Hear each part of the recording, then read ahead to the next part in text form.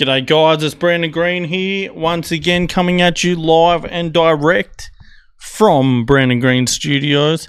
Alright, let's get into fucking Joe Biden. Apparently he has a hilarious response to Trump's mugshot. We'll see about that. Oh yeah, and we've got the young dude, the gay young dude. President Joe Biden made a lot of people within MAGA, within the right wing, very unhappy with his response to Donald Trump's mugshot.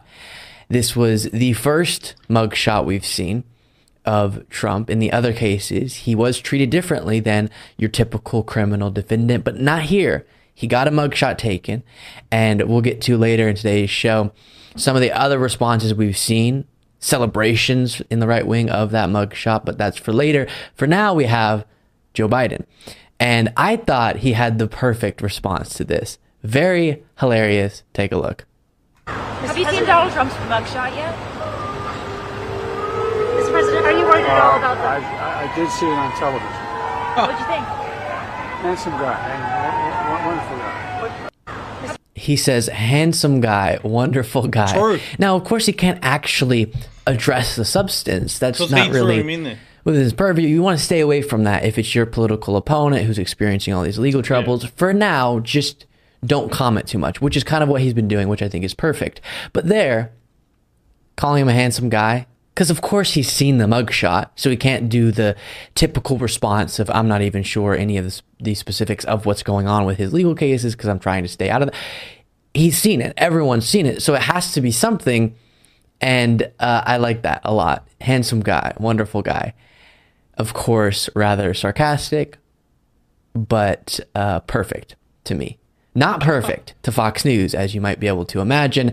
And this was the response to what Biden said there. The truth is that the president is also using this proactively by selling, the mugs and the T-shirts and all. So this is talking about Trump selling merch, and then you'll see the response to Biden. I mean, do you think the mugshot really shows that there's a two-tiered system of justice? 100%. But the question to the president, the current sitting president, to laugh it off and call him a handsome guy, I think that's it sends a message to the world. Nikki Haley said it in her reaction to the mugshot. She said this is a sad day for America.